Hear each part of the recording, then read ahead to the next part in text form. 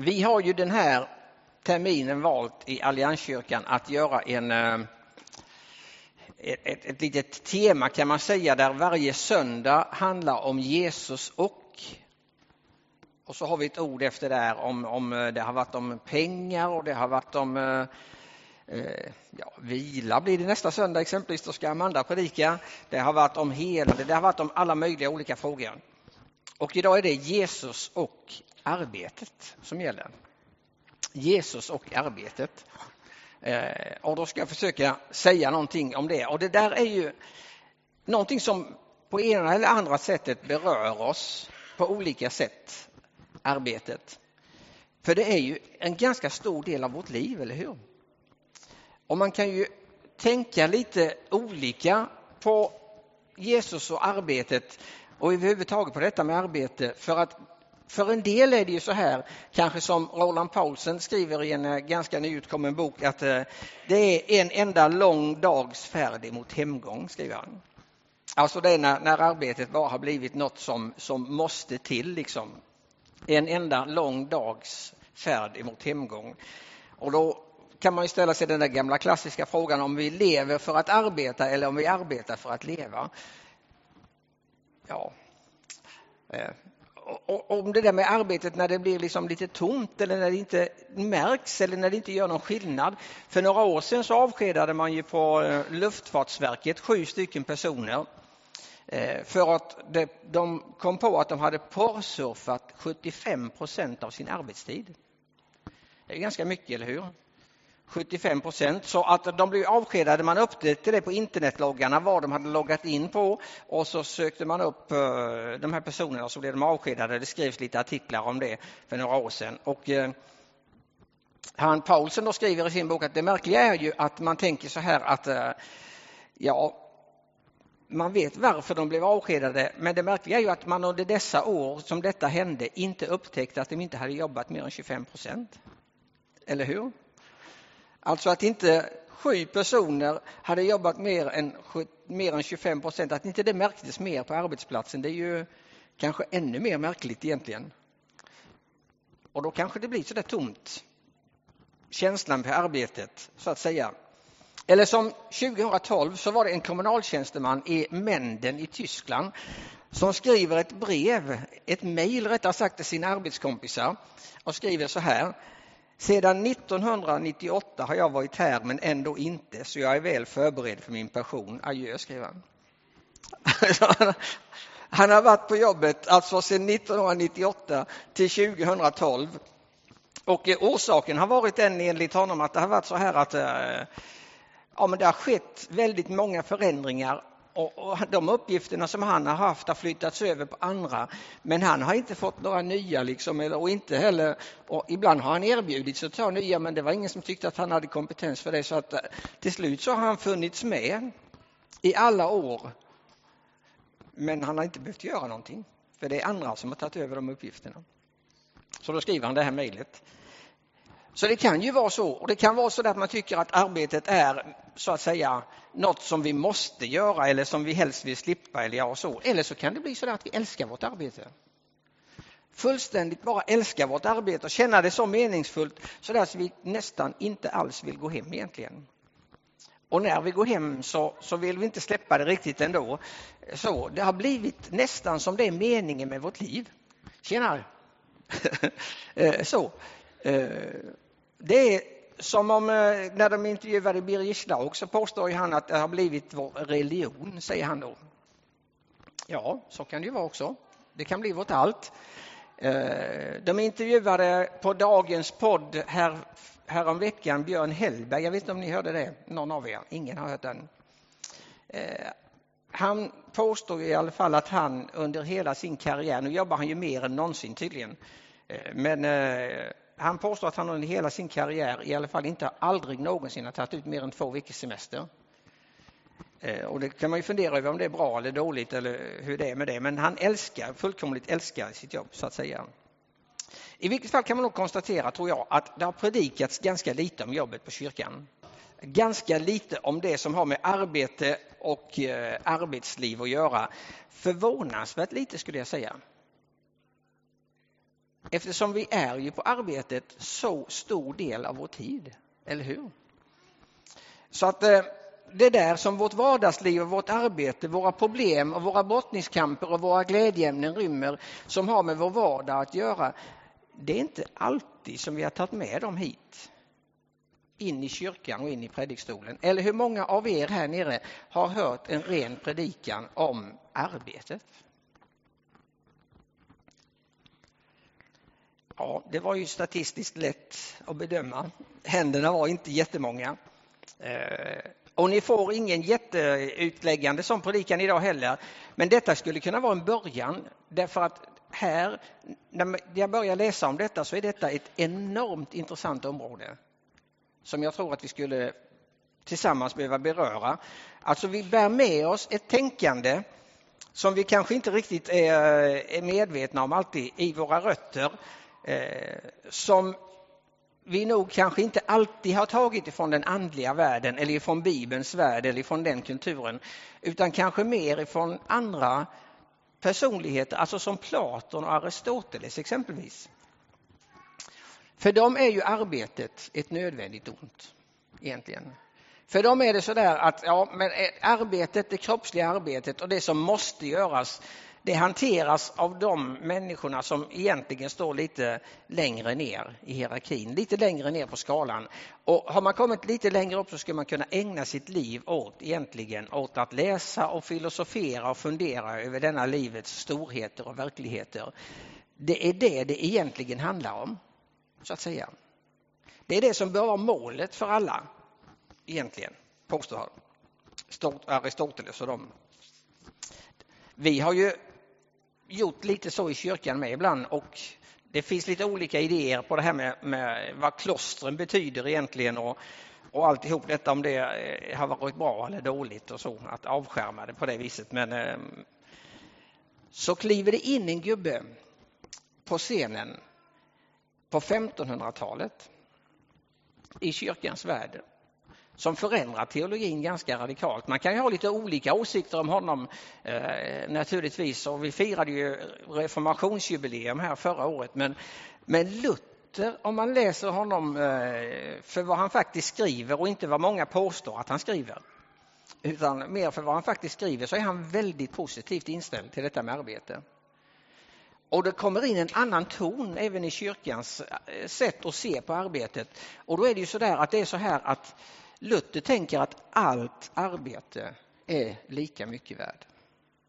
Oavsett vad du än gör så är det lika mycket värt. Om du är kung eller om du är riksdagsman eller vetenskapsman, om du är präst, eller så räknar han upp en massa olika saker, eller om du är pigan som sitter och mjölkar kon på kvällen för att andra ska få del av den välsignelsen, alltså mjölken som kon ger, så är alla i den skalan enligt Luther exakt lika värdefulla. För ditt värde beror inte på vad du har för titel, på vad du har för utbildning, på vad du liksom har runt omkring dig. Ditt värde beror på att Gud själv har skapat dig till den här världen. Till det du är, med de gåvorna du har och med den utrustningen som är din. Och det är hans gåva till dig, men också till oss och till varandra. Så det första och största, det är att vara skapad av Gud och ämnad för något gott. Och där tar Luther sin utgångspunkt. Vad det sen blir för uppgift och vad vi sen har för utrustning, ja, det kan ju vara olika, men det ligger ingen värdering i det enligt Luther. Utan det är bara det att det är olika helt enkelt. Och det är ju ganska fantastiskt att det blir så. För arbetet är en så stor del av vår identitet, så att när vi väl börjar prata om det så kan det ju bli så där att om vi är utan arbete, om jag är arbetslös eller arbetssökande som det heter nu för tiden, så skapar det plötsligt också ett utanförskap ifrån alla andra som har arbete. Och då behöver vi det här större helhetstänkandet på arbetet, som kanske inte bara är de där timmarna jag ägnar på jobbet, men det är också dem. Luther tar ju sin utgångspunkt väldigt mycket i detta, och bland annat i den psalm 147 som Amanda läste i inledningen gör han mycket av. Och naturligtvis ur detta som kommer ifrån skapelsen, där det står: Gud sa, vi ska göra människor som vår avbild, lika oss. De ska härska över havets fiskar och himmelens fåglar, boskapens alla vilda djur och alla kräldjur som finns på jorden. Och Gud skapade människan till sin avbild. Till Guds avbild skapade han henne. Som man och kvinna skapade han dem. Och Gud välsignade dem och sa: var fruktsamma och föröka er. Uppfyll jorden och lägg den under er. Härska över havets fiskar och himmelens fåglar och över alla djur som myllrar på jorden. Och Gud sa: jag ger er alla fröbörande örter på hela jorden att äta, och alla träd med frö i, detta ska ni ha att äta.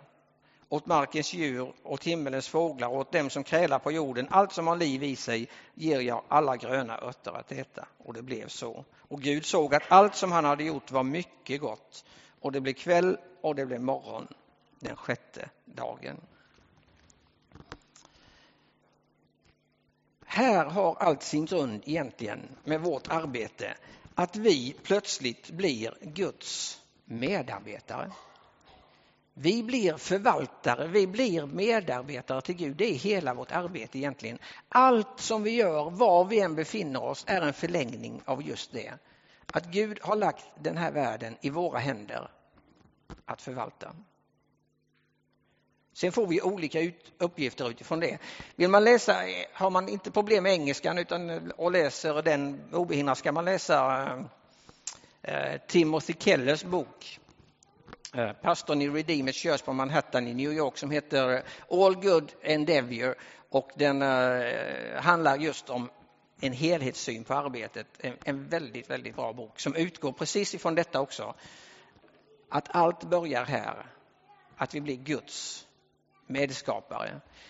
För det är ju så här att ibland hoppar vi över liksom de 2 första kapitlen i Bibeln och så ser vi arbetet som en börda eller som någonting som ifrån början är problematiskt. Men i de 2 första kapitlen så möter vi ju Gud som trädgårdsmästare, eller hur? Det är han som skapar allting, han själv arbetar. Och sen sätter han människan i arbete. Och arbetet är bara en välsignelse och bara en enda stor glädje i det fallet. Innan syndafallet. Det är först därefter det blir en börda. Men innan dess, som det var tänkt ifrån begynnelsen, så var det bara en välsignelse egentligen. Och det här att vi blir medskapare, det gäller ju alla områden. För följer man berättelserna i Gamla testamentet så är det ju ofta så att när det ska byggas något viktigt eller göras något viktigt, så utrustar Gud de människorna på ett speciellt sätt med yrkesskicklighet. Ska man bygga tabernaklet exempelvis, så står det att det är helig ande som gör att de här människorna kan komma med så fina sniderier och sömnader och grejer. Så allt det där praktiska ligger på något sätt i Guds utrustning. Och så lägger han in det viktiga.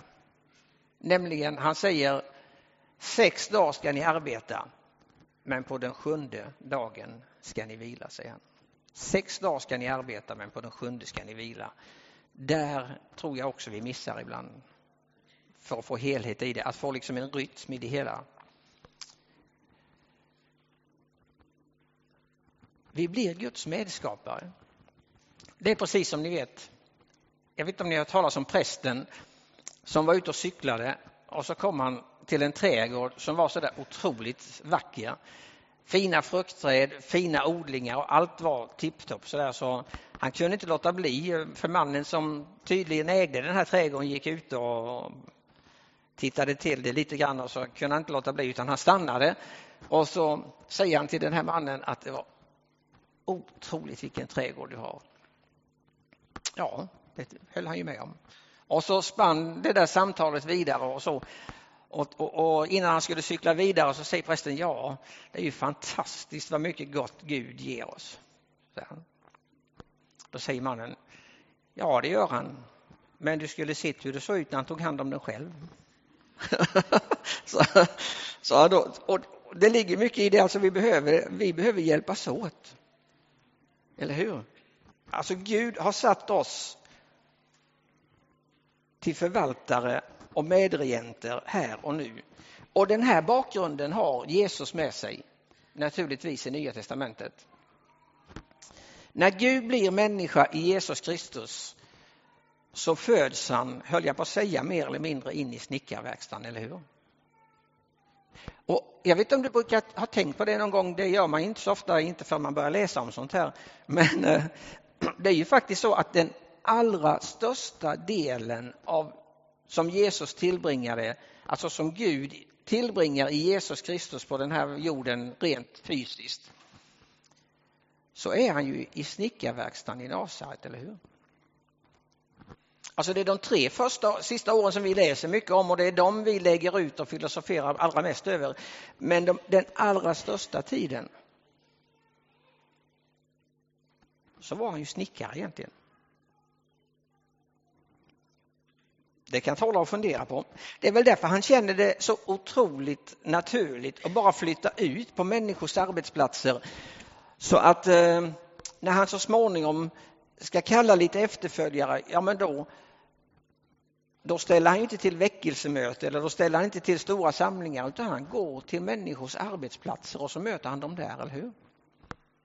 Petrus och Andreas och Johannes och Jakob vid fiskebåten. Eller Levi som blir Matteus vid tullhuset och så vidare. Han möter dem ju precis exakt där i vardagslivet.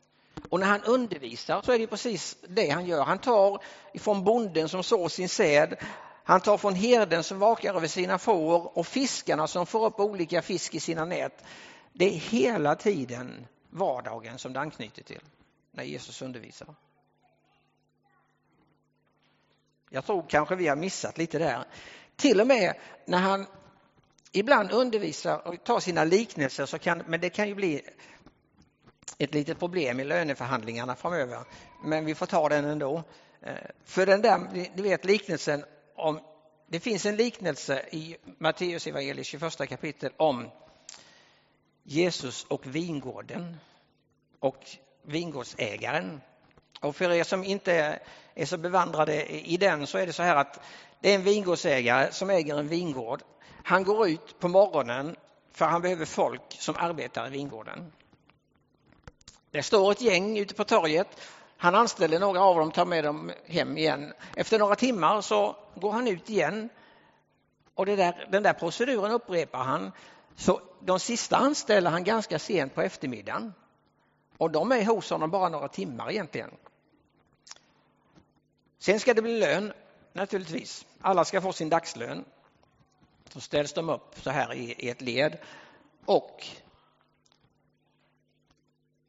de som har jobbat länge får en viss summa hela dagen. Sen uppstår problemet att han ger samma summa till alla.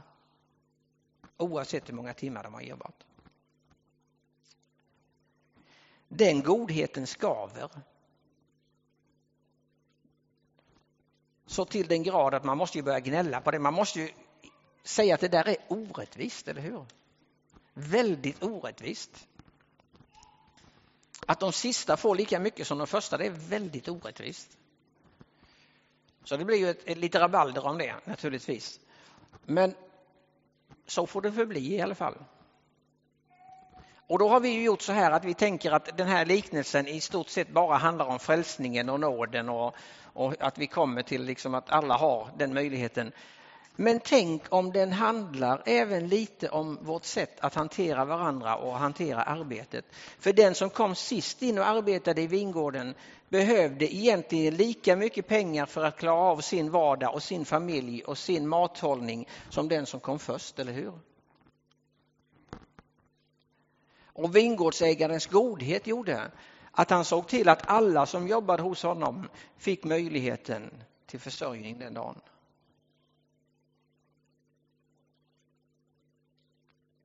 Alltså det kanske finns även ett rent praktiskt perspektiv i den liknelsen. Även om den godheten tror jag skaver även hos oss och vi har svårt att få till den. Så är det ju då frågan, vad är ett meningsfullt arbete och vad är inte ett meningsfullt arbete?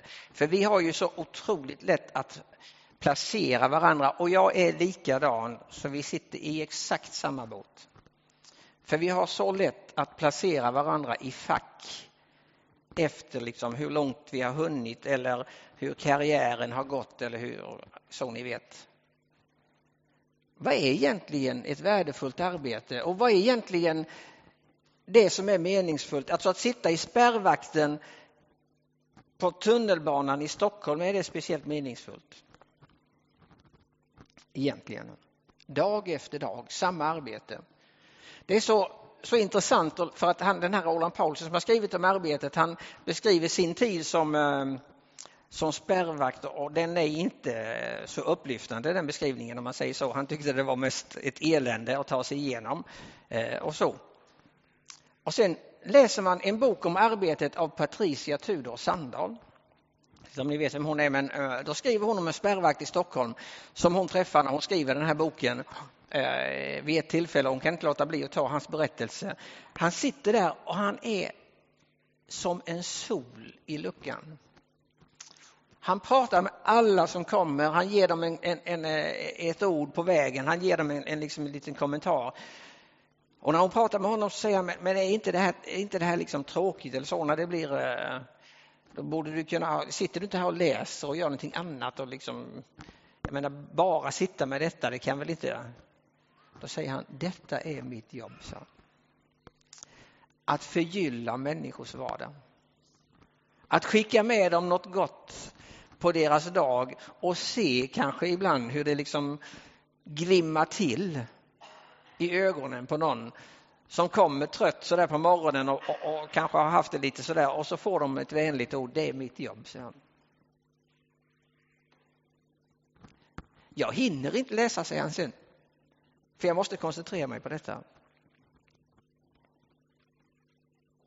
Det är ju den ena sidan i ett jobb där vi tänker att det här skulle kunna vara helt meningslöst. Men så kommer det en man som tänker, det här är mitt jobb. Det här är hur bra som helst för mig. Eller Dr. Mukwege på Panzini-sjukhuset i Kongo. Som har lagt hela sin karriär och hela sin tid och allt sin energi på att hjälpa kvinnor som har blivit så utsatta och så misshandlade. Som egentligen har fått mer eller mindre sitt liv förstört. Och allt däremellan. Jag tror det har att göra med hur tänker vi, du och jag, när vi går in i vårt arbete och i vårt arbetsliv. Vad är arbetet egentligen? Är det en plats där faktiskt jag kan göra skillnad? Där jag som Guds barn kan bli en skillnad? Det innebär ju inte att jag går dit och vittnar i alla lägen. Men det går dit och är den personen som Gud har skapat mig till.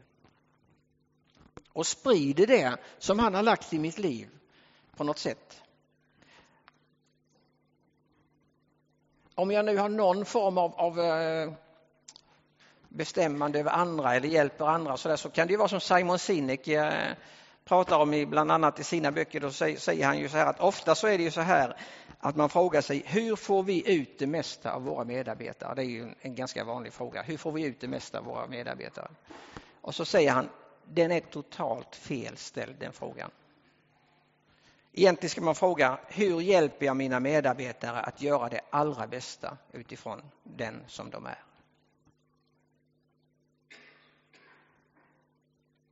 Så är det ju i kyrkan också, eller hur? Vi kan ju komma in i det här effektivitetstänkandet. Eller så kan vi vända på det och så kan vi säga, ja men vi är de här människorna med de här gåvorna och den här utrustningen. Alltså kan vi vara med och göra detta tillsammans.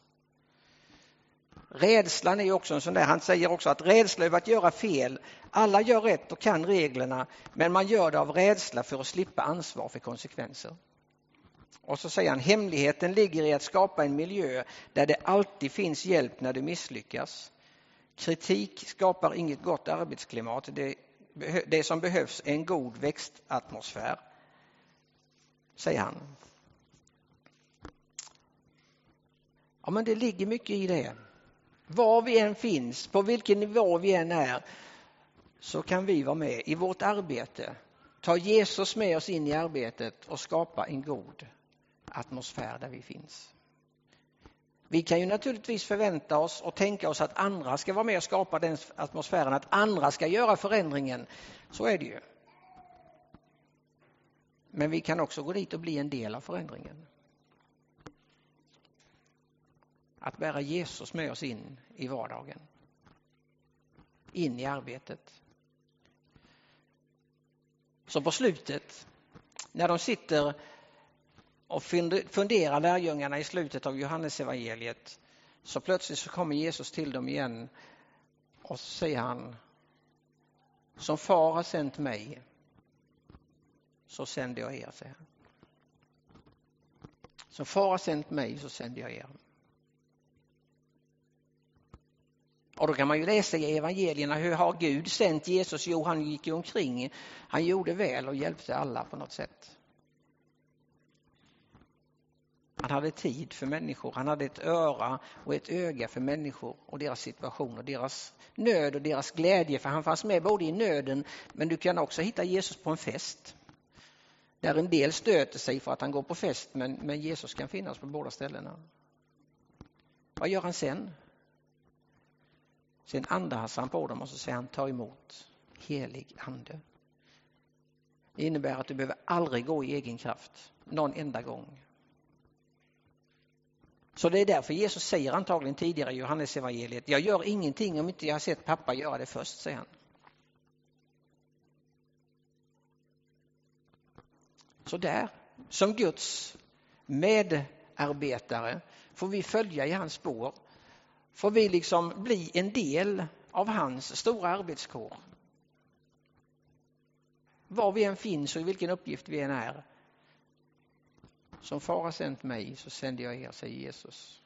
Och det sänder han ut dig, ut i din vardag där du finns.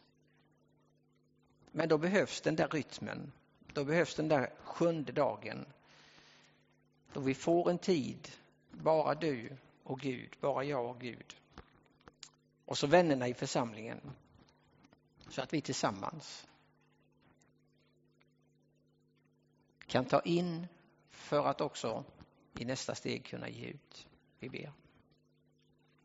Tack Herre för att du är intresserad av hela vårt liv, av vardag som helgdag. Och tack att vi den här veckan, när vi går till våra olika jobb, ska få uppleva att du går med oss ut i vardagslivet. Amen.